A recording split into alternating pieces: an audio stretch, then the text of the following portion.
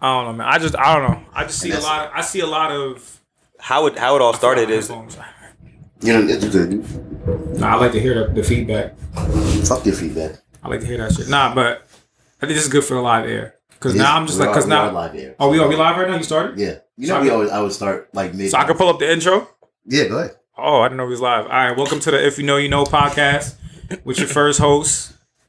Go ahead. Speak your name, gangster. You got mad energy today. It's your boy Rashad and you the big homie, right? Yeah, I'm the big homie. Today we got a special guest. My boy John is in the building. Yo. You know, repping real niggas that are all around the world. All around the world, man. We all John, from Long Island. We not from around the world. we from right here. From this very little. But we've been around the world. That's true. No, continue the conversation of how of your Kaepernick gate. It's not Kaepernick gate. I want him to get his job. I was rooting for him from the beginning, and I'm still rooting for him now. But I just feel like he got to be real calculated with every move he makes because they're just looking for excuses to give him the boot, and it's like damn, bro, don't give them the whole see he's being see like they looking for the C. You know when people be doing shit and they be like, go ahead, do fuck up so I can say see I told you so. Like they looking for the C. Don't give him the C. If that's true, if what y'all said is true that he couldn't get the footage out the way he needed it out unless his people was there, so he had to change venues. All right, but he got to say that. He's been very vocal, and then he signed that deal a couple year or whatever amount of time ago with the NFL. The collusion lawsuit? Yeah, he signed who I think no, but he also signed with the NFL and got paid for some shit. And he never specifically told us the details of what he agreed to and what he signed. I don't know if there was an NDA involved. I don't know if he said I'm not allowed to do this, but I'm allowed to do that. But we deserve to know. Like we've known everything. We've been emotionally and mentally invested in this whole shit. And he's vocal, but not vocal about the details of what they signed on that. But it goes back into the art of negotiation. You can't make a deal under duress. And like if I tell you got 2 hours to make a decision on this. And you want it like you're backed into a corner, and you can't. There was no negotiation. There was no negotiation. They said 2 hours. He said, "Can we get some more time?" They said no. And then he signed what's up. And then he said, "Okay, I'll do it." And then he said, "Can we move it to a different day because on Saturday all the teams are getting ready for their game on Sunday." So you're talking about this. Okay, yeah. I was talking about something in the past. When he signed, you know what I'm talking about. When he signed the deal, we got a couple of M's. He got like 7 to 10 mil. That was with Nike. That wasn't with the NFL. No, he did sign the collusion. There was a collusion lawsuit. Yeah, I want to know the details of what he signed and what he agreed to. I'm sure the NFL didn't want him to disclose all that. That's what I'm saying. And but there's stuff in there. That's not his fault. No, it's not his fault. But there's stuff in there that's like, nah, we need to know what that was really about because your whole stance, and you riled the whole community up to be anti this or against this because of what you were standing for. They went against you, so now we all on your side. We kind of need to know we don't know what was going on in that. That's important. The NFL don't want us to know because then other players would have their own lawsuits against them, and that wouldn't be good for them either. Then technically, according to Cap's stance, he shouldn't have signed it then. He didn't. That's why he didn't sign the waiver. They had like a liability waiver in case he got hurt, and they said he did. It was like basically absolving them of all injuries. Like, if he got hurt, he wouldn't be able to sue them or not sue them, but just like a standard waiver that everybody does at a pro day. So they were trying to do shit. It was like a PR stunt. That's what it was. And then you talking about what just? But the NFL, on Sunday, or Saturday. It was a PR stunt. They tried to back him in a corner, and if he refused to anything, they would have like, oh look, see, he's not trying to be cooperative, and it makes him look bad. But it made them look worse when they're like, nah, we'll just open it up to everybody. We'll move it to a open venue, and now everybody can see how I'm performing. Yeah, but I don't know. I guess time will reveal what's what, but. Shit looks kind of weird. Looks a little weird. No, we'll figure it out. So, well, I got a question for y'all. What's up? Y'all listen to yourselves on the podcast like afterwards? Yeah. Does it suck? Like, do you just cringe hearing your voice? Because I can't stand hearing my own voice. Yo, you know what's crazy? I can't stand hearing my own voice too. It sounds weird in your ear hearing yourself. Yeah. But after a few episodes, like you just get used to it. Now you just like it. Kind of like when I re-listen to myself, I feel like I'm not even listening to me. I'm just listening to somebody who's like sounds like me and talks like you. Yeah, like I be like sometimes when I listen, I laugh and I really like interpret what was said, and sometimes I go back and I'm like, oh, I probably shouldn't have said that like that. Or, no, I don't even believe that. Why did I say that? Like you go back and I feel like you're listening to a different person. Yeah. But you get used to hearing your voice. But at first, it's a little like, Because you know when you record yourself and you hear yourself speaking, like, nah. Yeah, I'm probably not gonna listen to this. I'm not gonna lie to y'all. I'm gonna have someone else listen and let me know how I did. No, you should probably will. You probably will. You can fuck around and get a lot of followers, and then you might do a little spin-off with your own podcast. Nah. Welcome to the John Show. Nah. So, give us a little bit of your background. Like, obviously, you're here because you have a lot of good points to bring and to educate people. You know, you're a very educated young brother. So, tell us some of your like corporate background, how you got there, what you studied in school, and like what were some of your goals when you came out. Yeah, so I started at St. John's. Mm-hmm. I got a master's degree in accounting, and then I went right to public accounting at Ernst & Young, mm-hmm. where I'm now second year senior. So I do financial statement audits, and sounds really cool, but it's actually not that much fun. Like, what do you? What's a day in the life of a senior auditor? Like, what is that like? It depends on the day. When you start off and you're a staff, you get all the grunt work. All the manual, like ticking and tying and adding shit up, and then the higher you become, the more responsibility you get. Mm-hmm. So as a senior, it sucks the most because you got the people below you that you got to train, the people above you that want shit from you, and then the client who. To them, you are the face. You're the one that's there every day. So they're always asking you, what the status is, where things are, what do we need to finish, what do they have to do to get us there. So it's handling a lot of things all at once. Plus, you still have to get your own work done, the stuff that you're responsible for. So, like, do the clients hire you to audit themselves, or like how does it work in terms of like why they would hire you to audit them? So. It's required for public companies that they have to get audited by one of the big four accounting firms. So that's EY, PwC, KPMG, and Deloitte. Mm-hmm. For smaller companies that are not public, they need it for different reasons. Whether it's because they have a loan with a bank and the bank wants them to prove that they can pay back the loan, or they have other investors, and part of the investment agreement is that they do have to get their financial statements audited. So it could be a number of factors. I have one client that they just want like their books audited. They don't have any specific reason for it. Is it like to where they would catch people like embezzling money or or like so? I'm pretty sure money laundering is something that's really big right now, and monitoring how the money is moving because of money laundering. Am I right or no? Or yeah, a different yes and no. I mean, so that's more of the fraud investigation, which we could bring in if we see some shady shit's going down. But our point is really just the main reason is for the investors. So if they just want to see, what their investment is going to, and that makes sense. Companies have to disclose certain things. They're making sure their money's gonna be good. In the long run. All right, that makes sense. Yeah, so they can see, is this a good investment or not? Mm. Like, what's some like crazy stories that you have in terms of like of finding stuff in the audit that you could speak about, of course? Yeah, so I think it was 2 years ago. I was going to DC a lot, and I was doing audit of the Department of Defense, and that was a crazy audit for a lot of reasons. But one, we would do like expense testing. So you just you figure out which items you want to test. You get the invoice, you see the payment, like you see it was approved, someone said it was cool, whatever, money went out. I would always find issues with like they said that this is their process, and I would test it to make sure that it matched their process. And I would be like, all right, well, this one doesn't work, this one doesn't work, this one works, whatever. Never really thought anything of it. I was just told my senior manager, I was like, hey, these are all the things that I found, these are all the things that worked, didn't work, and he'd just be like, okay, cool, I'll like escalate it. Mm-hmm.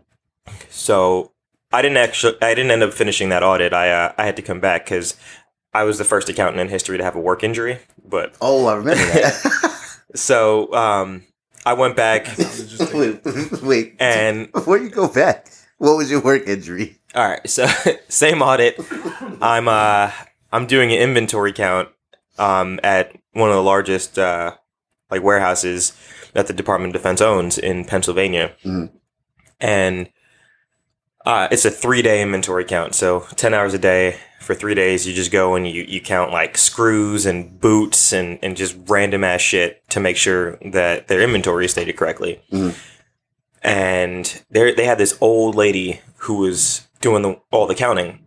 So she was lifting all the boxes and moving it around and displaying them so that she could count them, and then we could make sure that she's counting it correctly. And I felt bad for her. I was trying to help her out because this old 60-year-old lady lifting all these boxes and shit. So we get like an assembly line going. She hands me a box. I handed someone else, and then they put it on the stack.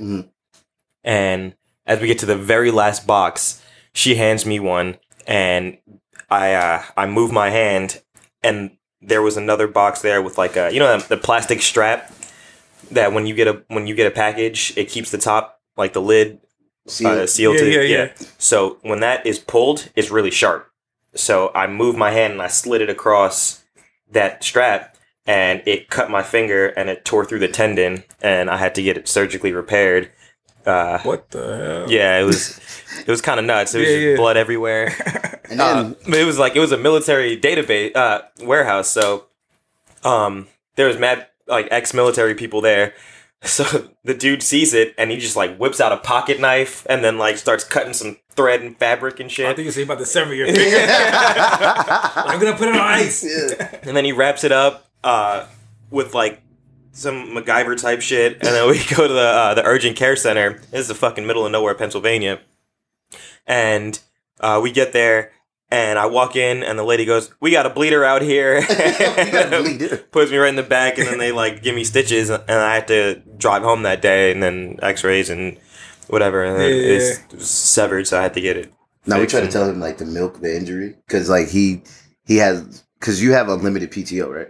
No. Oh wait. I had I was on leave. It was injury leave, but it was only for 2 weeks. You're just so bored being at home all day. You can't move your hand. There's probably damn, we never had to use this before.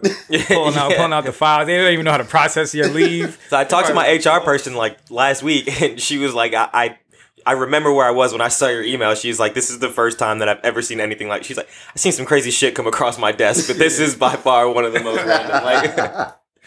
Yeah, that's funny as hell. So you were testing the expenses. Yeah.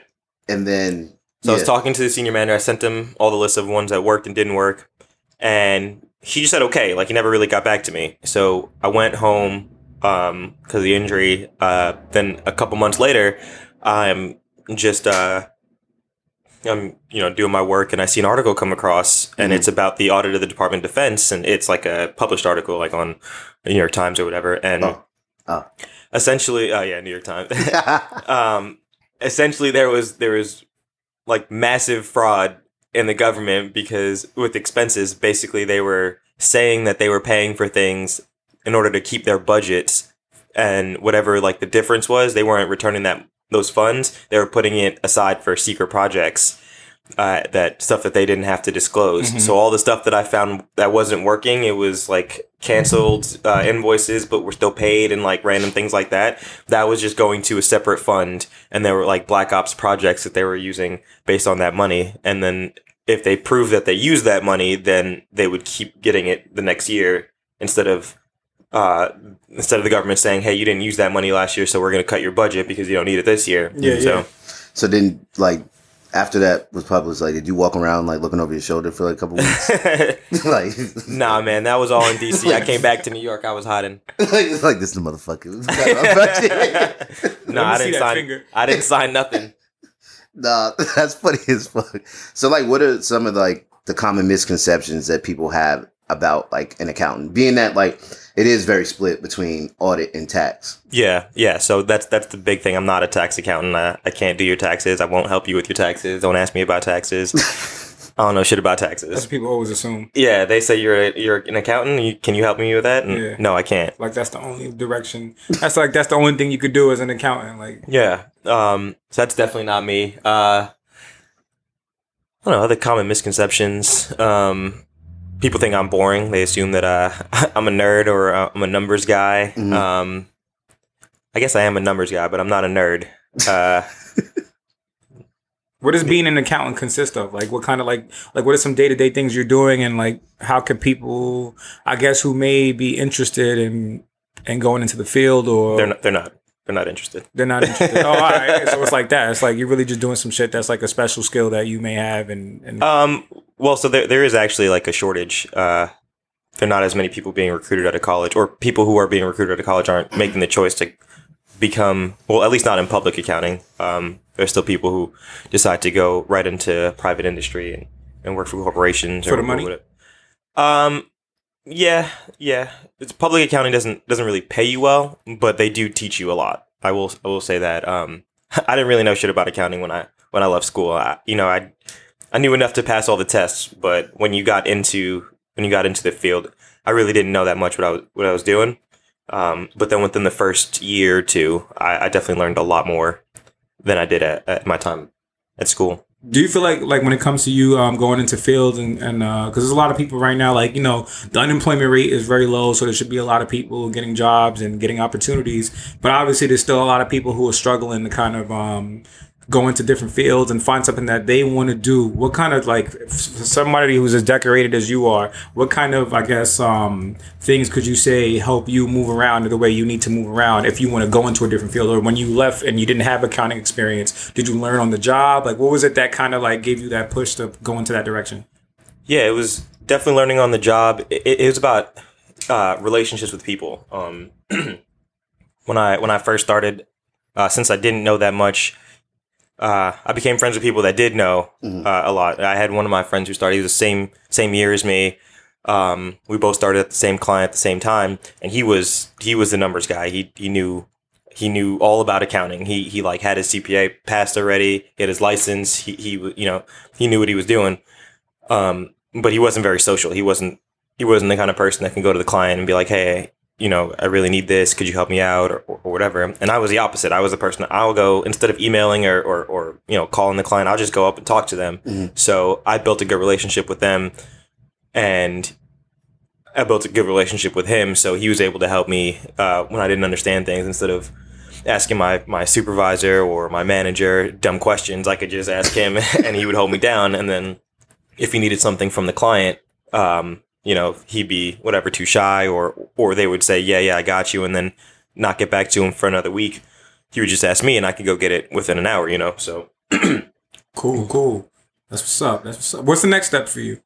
Like, what's the next move? What's the next thing? What's the next chapter for you? What are you looking for next? So I guess there's three options. I could go, I could stay at EY. I could become a manager or whatever, partner eventually. I could leave EY, do accounting somewhere, and go more corporate, climb the ladder, eventually CFO, CEO, whatever. Now, why do most accountants leave EY? Or any Big Four? So there's a couple reasons.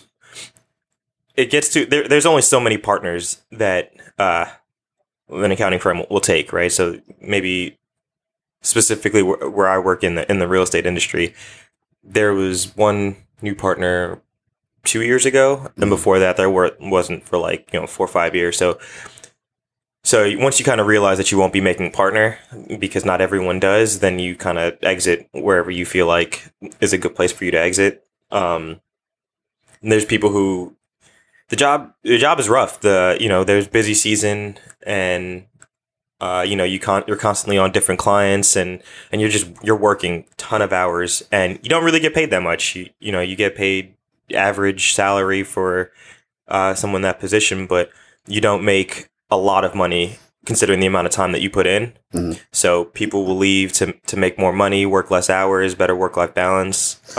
What is the average salary for someone in that range as far as experience, and then also the hours that you will be working? So when you start off as a staff one, you're probably making about $60,000, mm-hmm. and then the give or take a couple, thousand, depending on the firm. And then what they try to tell you is that you'll be doubling your salary every 5 years. So in theory, by the time you make manager, you'll be at, around 120,000. Mm-hmm. And then 5 years from there, you're senior manager or whatever, and you're making twos.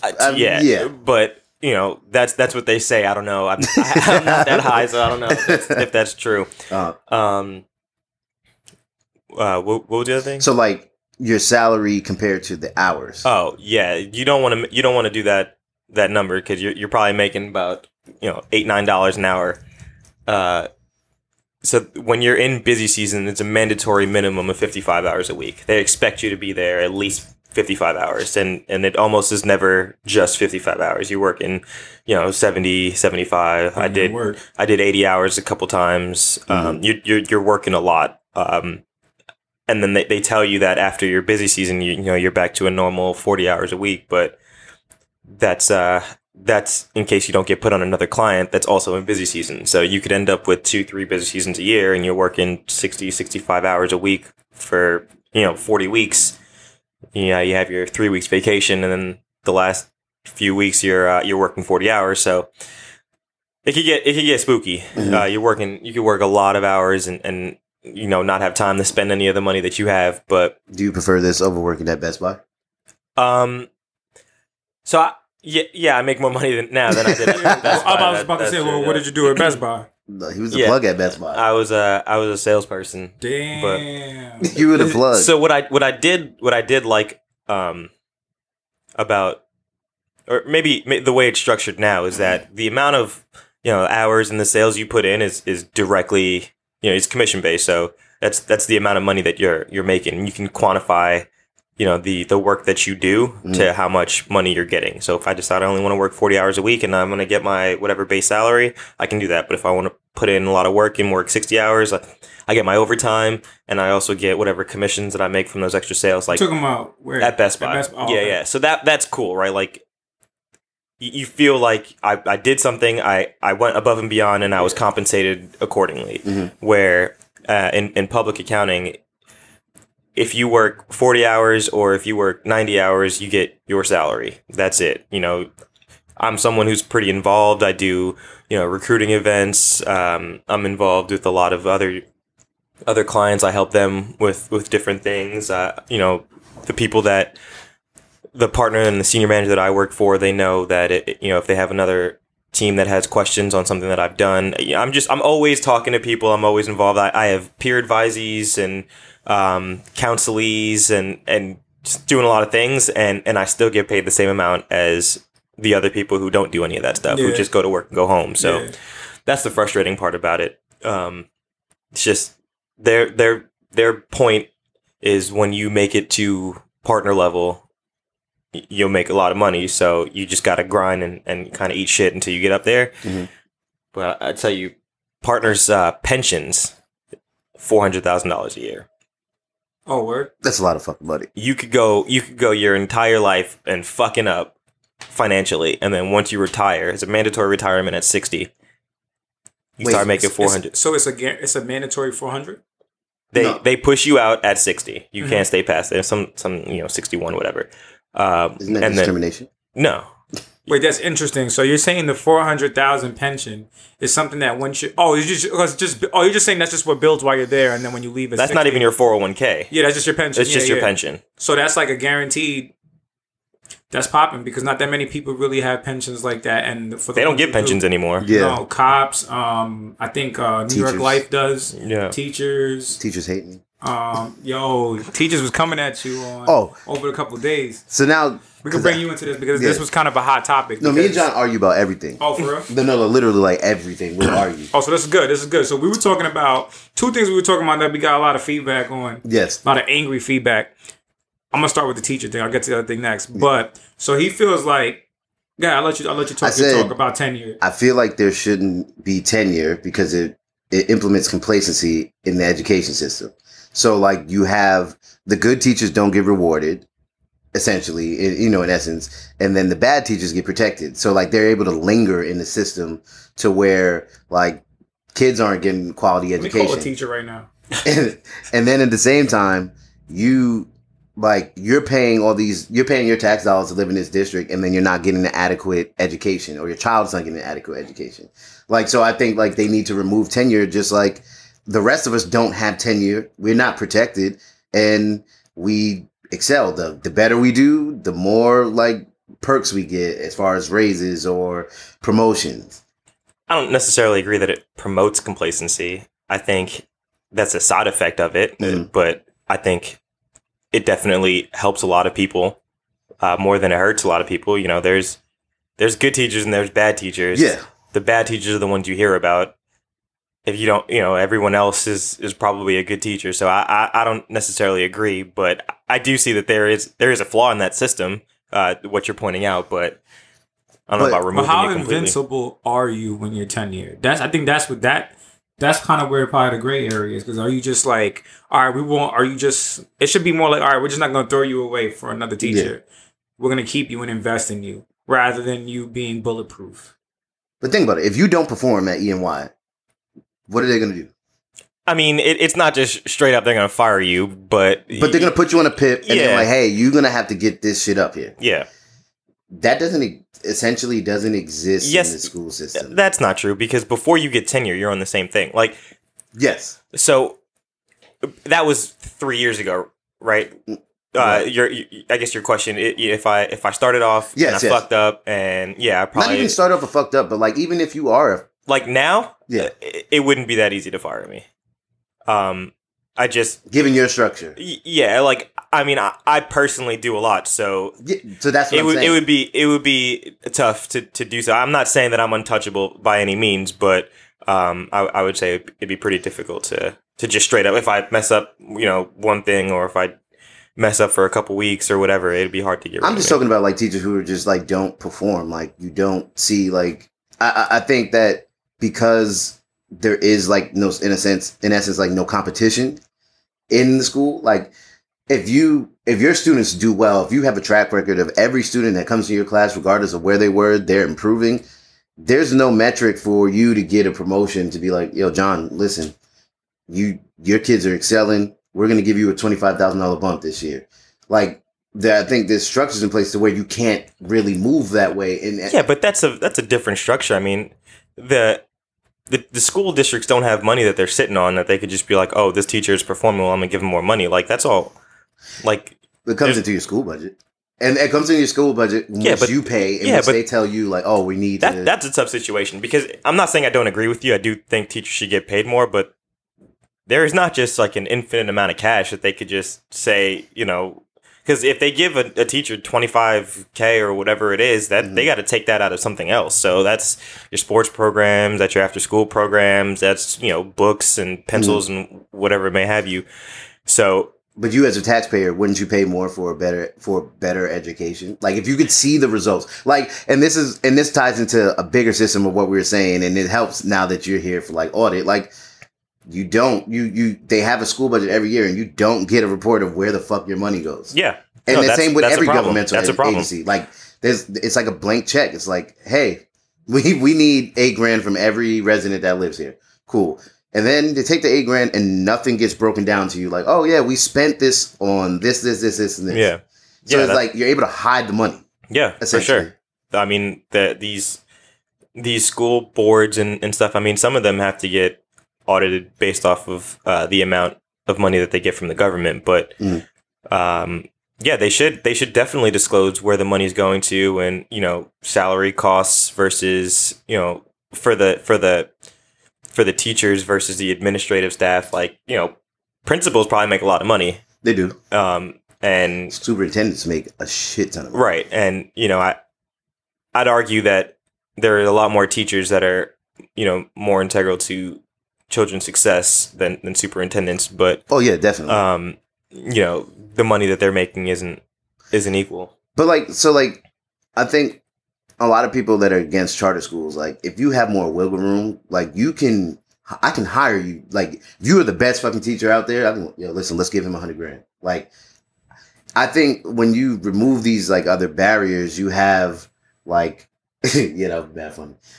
When you remove these other barriers, you have people, like you have the ability to make shit happen. And like, if you think about Lyft or Google, they want the best fucking engineers. They don't want anybody complacent. They want the best and the smartest. But they operate in that way to, all right, we're going to pay the best and we expect the best results. And like, you would want that for your child. You don't want... It's true, but there's a lot of schools and a lot of teachers and and a lot of people who might slip through the cracks, who might not be as qualified, and then they get protected by tenure. So I see what you're saying in that sense. Like, yeah, I'm not saying they're really good teachers. Yeah. But then there are really fucking bad ones. Like, that should not be teaching and should not be protected by tenure. And it's just like, I looked up the number. They said it's over $300,000 to try to remove someone who has tenure.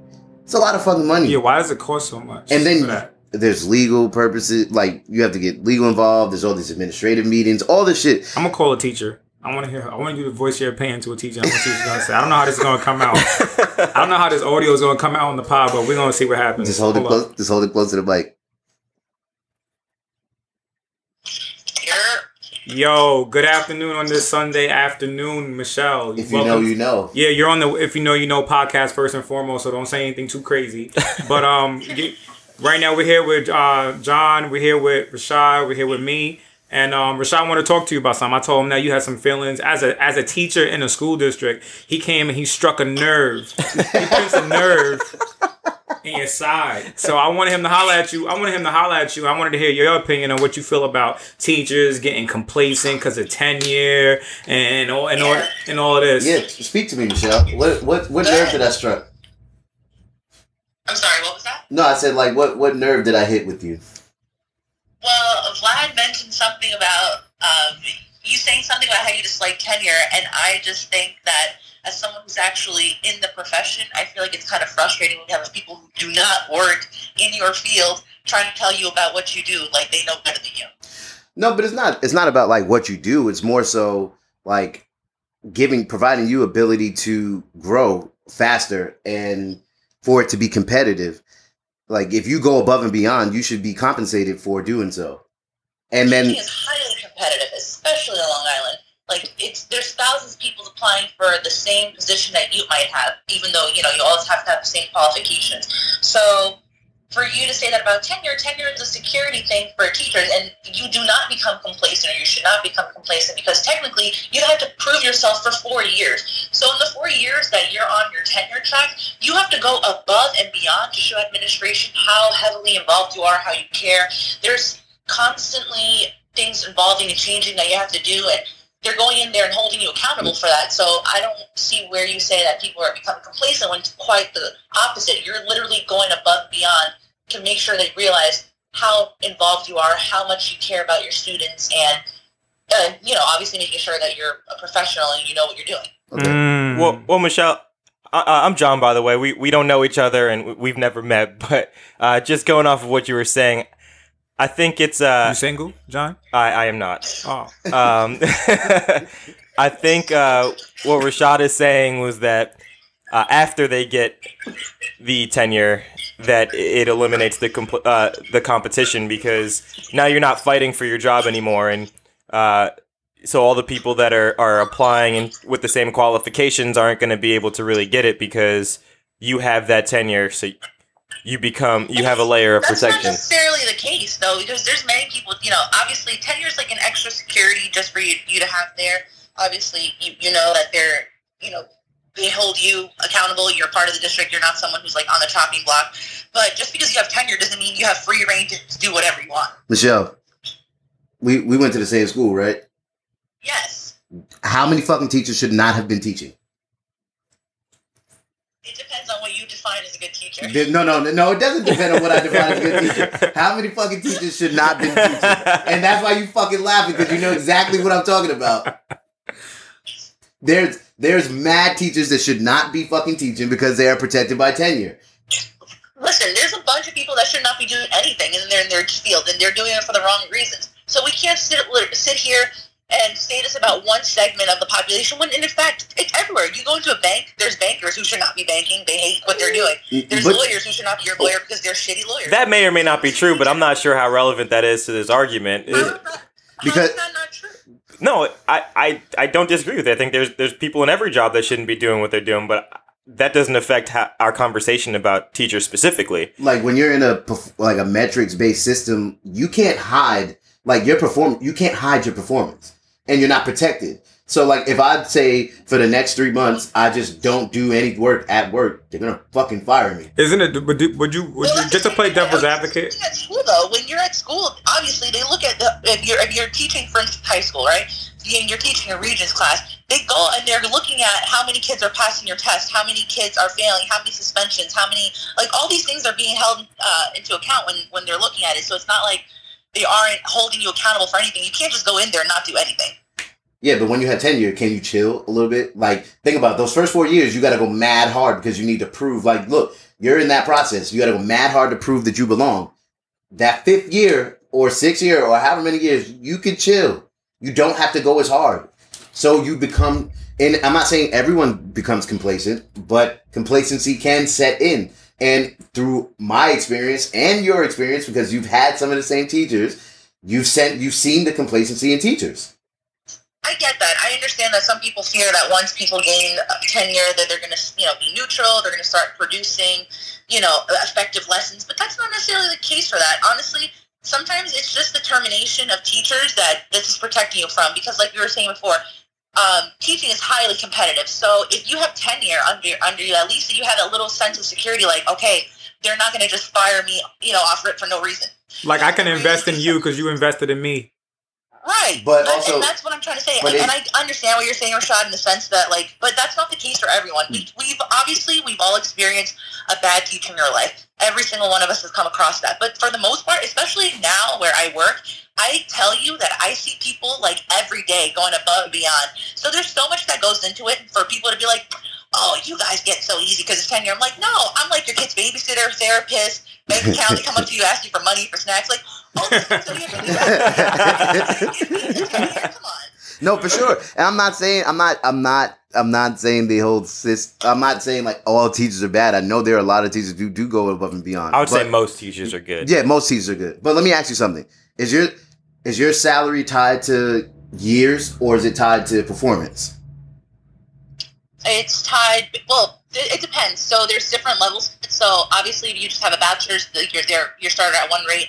If you have a master's, now you're started another. Then it does go based on years that you've provided to the district, and then it also goes if you're continuing to get credits. So continuing education, you'll get more as well. So like the more you're investing in yourself, so the more classes you take, because there's this things like Master's Plus. Then after you have your master's degree and you continue getting credits, you can get paid more for that. So technically that's a win because you're continuing to professionally develop yourself, and obviously that's a benefit to students. Yes, but wouldn't you rather it performance based? So being that like it's not tied to years, it's tied to your performance. Because if you know how hard you go for a lesson, and then kids are like, like I can't control if a kid's gonna want to like do it or not. That would be completely fucked up, and no one would be a teacher if that's the case. Yeah, and that's why probably measuring the performance in a performance-based job versus a job like teaching may be a little different when it comes to comparing, because your performance is based upon what you do. But in a teaching job, your performance is not just based upon what you do. It's also based upon the students in front of you who could not give a shit,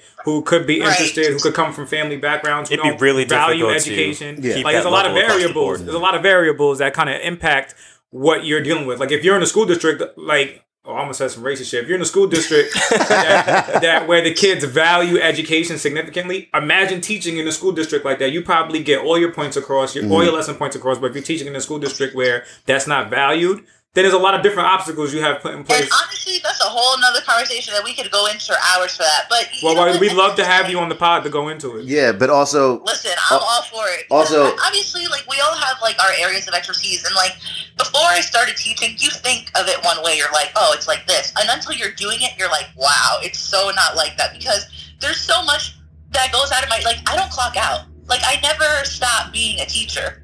You clock out in June. And even then, like, and for winter break. And for President's Week. And for all the holidays. Look, and I would love for you to come do my job and then tell me how it is. Listen, I'm all for teachers being paid. If you're an effective teacher, you are lesson planning. You are developing things. You're not just sitting there. You can't just sit there and do nothing. Yeah, I got homework. I got homework on deck. I go home and you have to work on things. And not only that, like even right now, like I'm getting a bunch of emails right now from kids as I speak to you, talking about things that I have to do for tomorrow. Like, well, I agree with you 100%. They should not be talking to me. And yet here they are, emailing me. Here they are, sending me, trying to talk to me at all times. So it's like, I can't shut off. I like, at least when your other job, because I worked in the corporate world. When I worked in the corporate world, I would go to work, do whatever the fuck I had to do. And you could turn off. Yeah, that's true. You can turn off. When your job is performance based, at all times, if I you can shut off. Yeah. And not only that, I'm held to such a different standard too. Like, I can't do the same things that you guys do because I would probably lose my job. You can't even twerk on Instagram no more in peace. If there's like a kid at a party and I'm there, I'm out. I gotta go. I can't. Nah, it's facts. Should have changed the whole Instagram name and shit. Little niggas is different today. They want to find you like, nah, we gonna search. Then they probably make fake pages and trying to find your page and shit. Yes, and that's not even, that's not even like an exaggeration. Kids really do that. Listen, don't worry, Michelle. We're gonna get into it. The only profession in the world where you have to do that. Like, think about it. A lawyer can still go out and party. A lawyer can still do this. A doctor can do the same thing. But teaching, you're expected to be like a nun, a savior, like a bank account. You have to do all these things for kids as well as teach them and take into consideration their social economic standing and take into consideration all the shit that they be going with at home and sports and all these other things that are going on in the teenage life. Dropping gems. So there's a life impact that doesn't even have a measure that nobody's considering unless they're in the field. Oh, 100%. Because Rashad be out here buying bottles, he be in the club, and nobody's watching him. He don't care who looking. Yeah, there's mad teachers who be doing drugs. Don't do drugs. Another day, I went to senior dinner, right? And there was some song playing, like some Cardi B song, and I kind of lightly got started. Oh, shit. It took over. They were like, obviously, like, ooh, what are you doing? So they're probably looking at her like, yeah, look, we know the real you. Look. So I'm saying, you got to be so careful with that. Nah, don't worry. We're gonna talk about it. We're gonna sit down, Michelle. I hope you went to church and you got some prayers for us. Man, I'm out here trying to serve God, trying to get right with this. Serve the Lord on Sundays. Yo, Michelle, thank you for letting me call you. You know what I mean? We're going to have a sit down. We're going to talk, and maybe we'll have you on the pod, and we'll discuss a lot more than what we just discussed now. I would love that. I would love to debate Rashad any day. Listen, get ready. I want to have an argument. All right, we'll see you later. All right, Michelle. Take care. Enjoy your Sunday. Bye. Thank you. Bye. No, teachers still no. That was valid though. No, she did really valid. One point that she made that's definitely I agree with is that when you're in a performance based job, you can choose when you want to shut off, and when you're on a job that's, I don't know, like whatever the opposite of that is, like teaching and other things, and my job is not really performance based. It's just doing the job at all times. So. I'm always checking my emails. Even when I take vacation, I'm checking my emails, seeing what I'm gonna walk back into, seeing if someone needs something, if my staff needs question that I'm the only one that could answer, or the client is looking for something, partners wondering what's going on with X, Y, and Z. There's always something going on, and it's never a good time to take vacation. It's always just work. So no, she did have points. They also get half the year off too. So I'm gonna need them to, take into some considerations. But I'm pretty sure that's reflected in their salary. Like teachers that do work summers and they get paid more, so they get that. So that is reflected. Yeah, no, that shit. They can't be making $100,000 and you fucking work half the year. They do a lot in that. No, they do a lot. In that, shout out to the teachers who do a lot, and shout out to the teachers that don't do a lot. Y'all can get the fuck up out the paint. Yo, what's funny though? The teachers that really did do a lot, like when you look back, you remember them motherfuckers. Yeah. Like I remember teachers when I was in like a specific teacher when I was in 4th grade, a specific teacher when I was in high school, where you seen some shit like, oh, they're actually taking an effort, like they care, and that shit sticks with you. Like you remember them. You remember their last name. Word. You might not know their first name. Yo, word, man.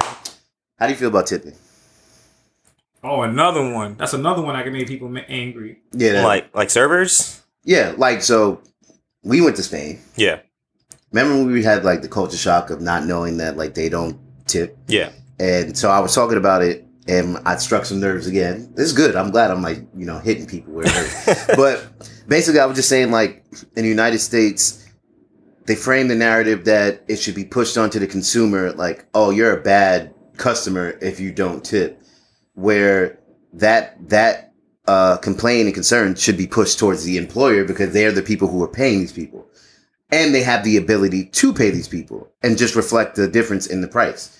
And a lot of people don't like, oh, you shouldn't go out. You shouldn't go out if you can't tip. And I'm like, well, what if about the person who only has $20 but wants this meal from here and pays the $10? Yo, my homegirl was flaming you. No, she was. Honestly, I'm mad. actually disappointed because we normally argue about everything, and you gave me 2 topics here where I kind of slightly agree with you. Oh, shit. This is terrible. Oh, shit. You about to get flamed, too. Put your Instagram name at the end of this shit. Just, well, no, I guess maybe the way you framed your point struck some people, but yeah, no, it absolutely should be reflected on the employer. Mm-hmm. That's not to the way it is now. It is that we, the consumers should tip, and, yes. and if you have a great server, you should definitely tip them extra. If they go above and beyond, then you should go above and beyond 100%. But in a perfect world, yeah, it would be done the opposite way, where the employer would be the one paying the server based on performance and based on customer satisfaction and a lot of other factors. But that's not to say that I won't be going out here and tipping. I will be I will be tipping all of my servers. I tip too, but I'm just saying, like, people need to start, like, I feel like a lot of people don't know where to channel their anger, and not but like they're so brain fed and brainwashed that they don't know where it's coming from, and like you're putting it on the customer, when in actuality it's the employer. Like, it's the person who's saying, yeah, we're going to pay you $4 an hour, and then you'll make the rest over tips. So the rebuttal to that is, it's not the employer's fault, it's the government, because the government allows the employers to pay a minimum wage to restaurant employees of whatever the lowest they can go is, which is like $5 Yes. or some shit like that. Yeah. But I still think that doesn't mean that the employer has to abide by that rule. Like, yeah, if you're saying, yeah, I can pay my employees $5, but I still am going to pay them the $12, that's an option you have, or the $15, whatever it is. But they're choosing to still pay you the minimum. So at the end of the day, it is on the employer, in my opinion. Like, yeah, I don't have to abide by these rules. Other countries and certain specific restaurants, like that one, that barbecue spot you told me about. Yeah, Blue Flame. Yeah, they don't abide by that vibe, because they probably feel the same way you feel. Yeah, I'm like, they're leading the change of saying, like, hey, we pay our workers well enough, so we don't have a concept of tipping in here. Our food is going to cost a little bit more, but they're getting paid, so you don't got to worry about it. If you tip, cool, but it's not forced upon. And it was so funny because I was asking my coworkers, and like, because they're well traveled, they go to conferences everywhere, and they said, like, in some countries that they've been to, tipping is sort of like a negative gesture, because you're trying to say, like, oh, you don't think I make enough money? You think that I'm poor? You think that I'm charity? Like, so we're Right. So I'm like, well, shit. I never thought of it that way. You know what's funny too? Like, when you really when you think about how our country works, people was mad at you for what you said, but they actually were mad at you for the wrong reasons, because the way the system is now, where people have, like, I know a couple waitresses, and they get mad as hell when people don't tip, but they don't understand. Tipping is one of the ways where you can make untaxed money. Mm-hmm. And where if you're lucky enough, and if you're privileged enough, and you work in an area where there's affluent people, you can get some good ass money off of some untaxed tips. Yes. So you should just appreciate the gamble of the industry you chose to be in, that you might not get tips, or you might get a little bit from sometimes, and sometimes you may get a win or a real nice jackpot. Because if it was regulated, and if it was employer based, and there was no tips, then your tips would be taxed. You never get more than you would never get that day where you get a crazy big tip, because people are just going to pay what's on the receipt, and we know that the tip is included. That's the thing that sucks about gratuity included. When gratuity is included, I know that sounds like a bonus to the waitress or waiter, but sometimes it's not, because it also gives the customer no chance to make a mistake on what they tip you. Well, you know what I'm saying? They can add on top of it, but most people don't. Some people, a lot of people don't. Yeah. So they'll just, come up with some numbers. All right, fuck, we'll give them 120, or we give them 200, or we give them 50, or we give them 80. And that could be way over the amount. But when it's gratuity included, there's no room for that error. So even though they're mad at you for what you're saying, I feel like they're mad at the wrong reasons, because the way the system is now, to me personally, it works in their favor. If you're working in a restaurant in a community, because I hate when people say, like, a certain group of people don't tip and a certain group of people do. That's not how it works. If you are working in a restaurant, and your restaurant is in a community or an area with low income people or low quality people financially, then you can expect shit like what you get.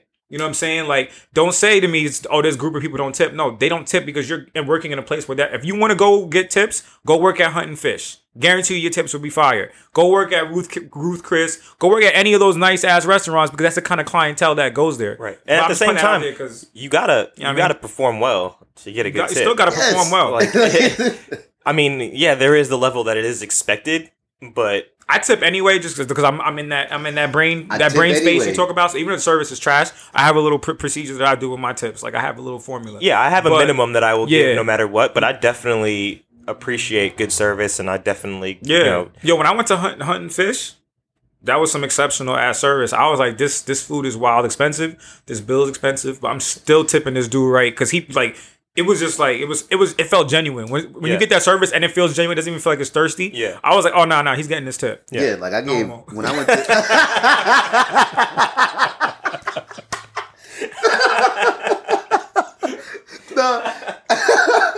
no, when I went to Del Frisco's, right, and I took my this is when I was with my ex and I went for her birthday, and like.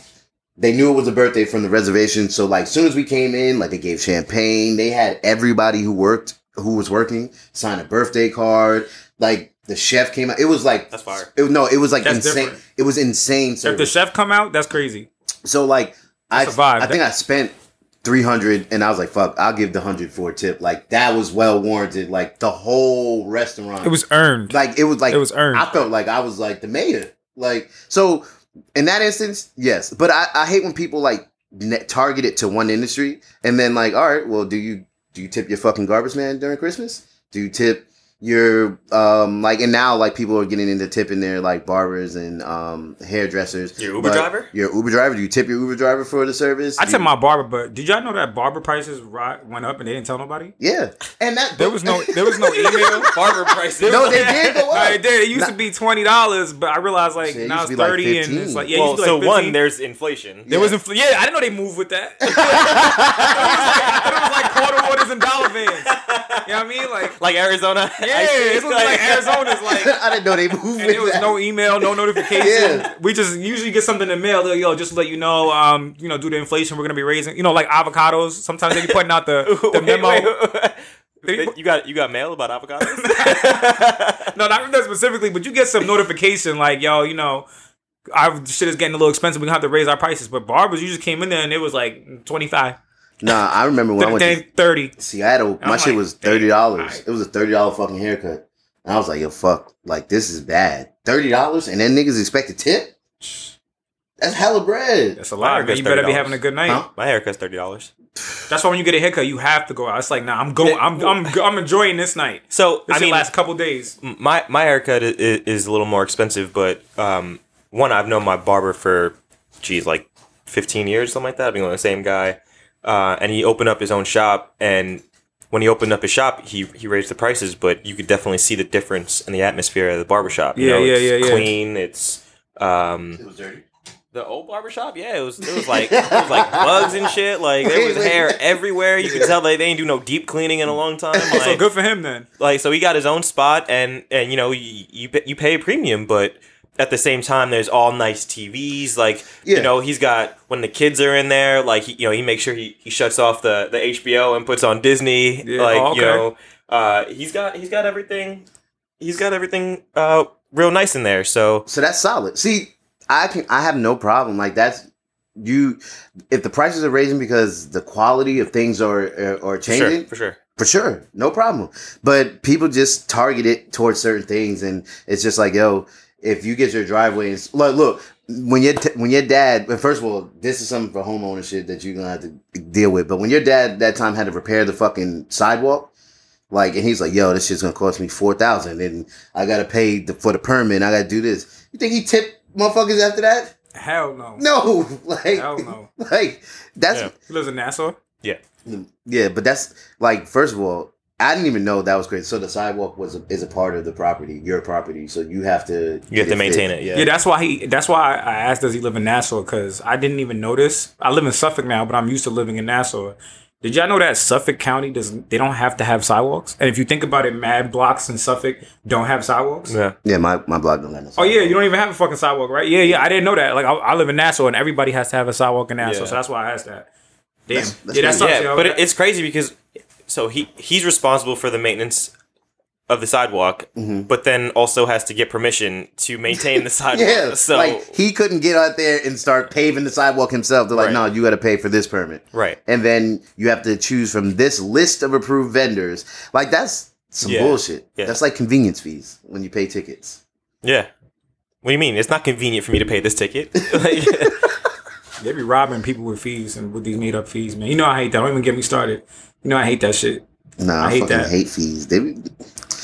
Fuck, man. It's just so much fucking bullshit, and I think people need to just start waking up and starting to see, like, start challenging these things. Like, you're aware of it, just stop doing it every day. Like, right? Because if you know, you know. You know. But if you don't know, you know. No, but if you don't know, what? If you don't know, now you know. No, if you know, you know. What are you asking me? Come on, you already know. You're the one who came up with it. What? Then we'll teach you. Oh yeah. I forgot that was my little. I forgot that. If you don't know, we'll teach you. It's all good. We got it right here. We got all the answers. Young millionaires over here with no millions. Yo, so what's a word of advice you give for people? I know you got to go soon, but moving out and moving to the, like, you moved out, you moved to the city. Yeah. But you did? Yeah. Mm-hmm. That's what's up. Congratulations. Thank you, and you had years to save and do a whole bunch of shit. And like, what is, I remember you said last night, like, y'all really understood, like, I didn't understand how much my mom and dad paid me until I moved out. Yeah, that's how I felt when I moved out too. Fucking toothpaste don't just pop up. Right. Like toilet paper, you gotta make sure that shit's always in there. Yeah, like it's always gotta be there. You can't ever not have toilet paper. Like, that shit's great. Imagine you ran out, but you ran out. Right. That shit ain't never happened yet. No. That is my worst fear. It's different. It's different. Yeah, I mean your life isn't the same when you live in a home versus when you move out. Mm-hmm. Word of advice is just be smart with your money. You should have spreadsheets and apps that tell you what you're spending your money on and what you don't need to spend your money on. And so one of the things I didn't even have my Xbox when I first moved out. Mm-hmm. I just left it at my parents' house because I didn't really play that much when I was home. Mm-hmm. But now I realize I go out all the time, just especially when I'm bored. Mm-hmm. So I call someone up, go grab a drink. That all costs money. So, yeah, like every time you go out, you spending bread. So now last month I brought my Xbox to my apartment. So it's like, on that Tuesday night, there's no football on. I don't need to go out. I could just hop on Call of Duty or 2K and have a little fun and then go to sleep. Video games becomes the money saver. Yeah, like no, I'm not gonna lie to you. Like I bought hella video games. I bought 2K, Madden, and Call of Duty. I said I'm not going out no more because like I'll do 3 days in a row. 100, and the next thing you get Mint yelling at you like, yeah, what the fuck? Yo, chill out. What are you doing? Yeah, you were over your budget already. It's 1 day in. We went out yesterday for a couple hours. I already spent $100. Like, we didn't even do nothing, bro. We went to one bar, especially in the city. No. But they was pouring the fuck out of those drinks. Yeah, no, it was strong. Like, I was hurt this morning. I didn't even know. Yeah, I tasted that first sip of Henny, and it could have been because I was high too. But like, I tasted all of the liquor and was like, "Fuck, this is bad." Yeah.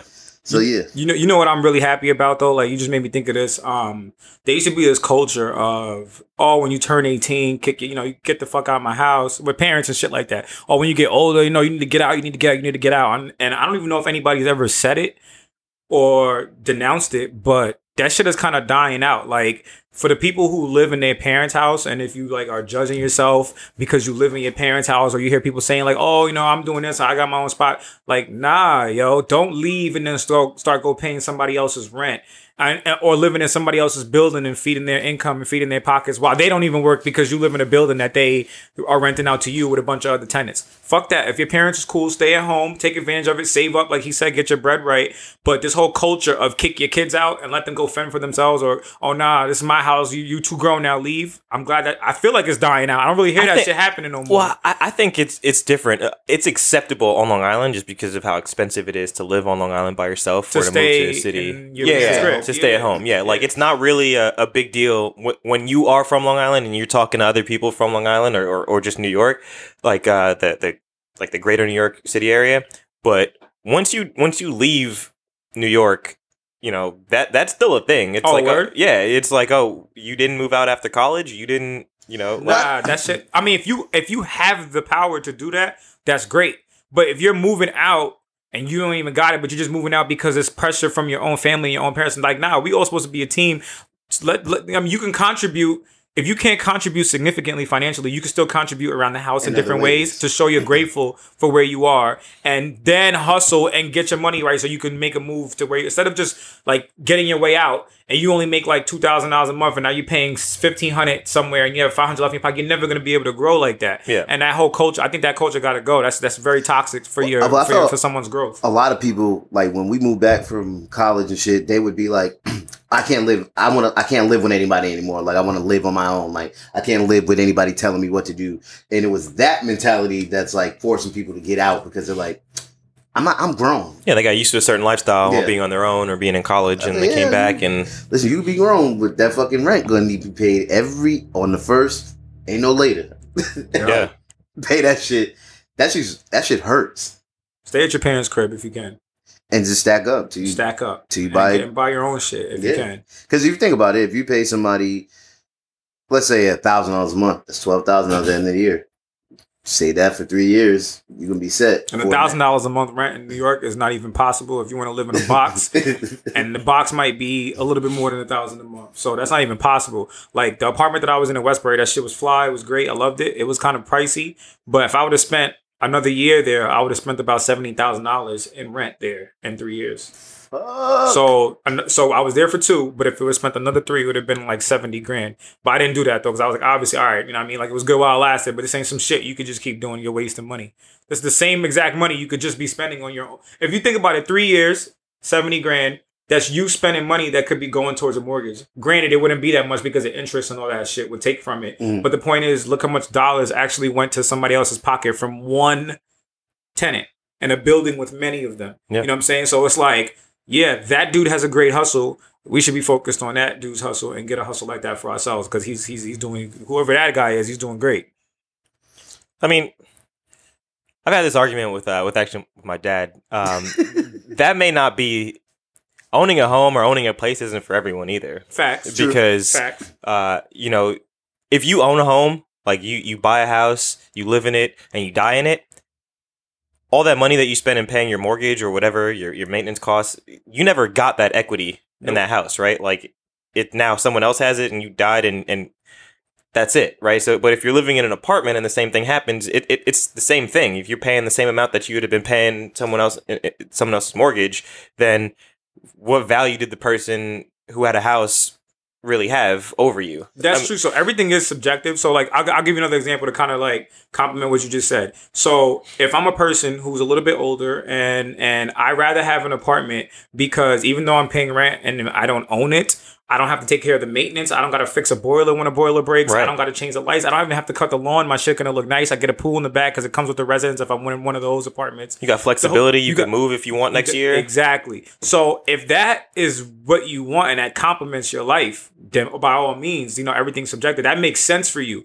But I'm just like, there's a lot of people who do want to be, you know, homeowners or for the purpose of flipping a home eventually. And like you said, if you die in your home, then it's like, all right, you paid all that money and it didn't really go to anything. But it is still an asset at the end of the day that you can have transferred to somebody else if you want. Or if you die, whoever you have it going to could then sell it. And then maybe there's some equity there. Or they can hold on to it. I mean, hopefully there's something that's growing with it. Yeah. You know what I mean, like, I hope I don't buy a crib and then die before I can sell it. I want to see some profit. But at the end of the day, but I think you're looking at like it's not for you. It's eventually for right. That's helping other people. Yeah, I mean that's cool, but now they inherit an asset.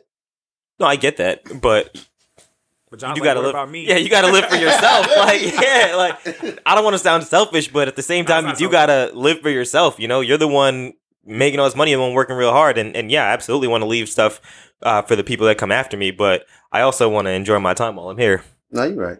Well, listen, I know you had to go, so tell the people where they can find you on Instagram. Right now on Instagram, my name is Up to No Bueno. I don't really love that name anymore. Working on changing it. I mean, it was better than your other name. I don't know if that's true. The other name was catchy. What was the other name? My last Instagram name was In Your Mom's Bedroom. Oh, you should have just left that. I should have, but then I got a corporate job, and I was maybe not. Yeah. I can't wait for the next one. That's two good ones. The next one should be a good one. Shout out to Cam. I stole that one from him though. Up to No Bueno. Yeah. Imagine he's on an interview and they're like, "Look, you look like you're really a great candidate. You're everything we've been looking for. It's just that we see that your Instagram username is In Your Mom's In Your Mom. Is that really your page? Because it doesn't look like you're this type of person who would. You already know what to say. I was hacked. What? It was collusion. What? Me? Oh my! I'm fucking contacting Instagram right now.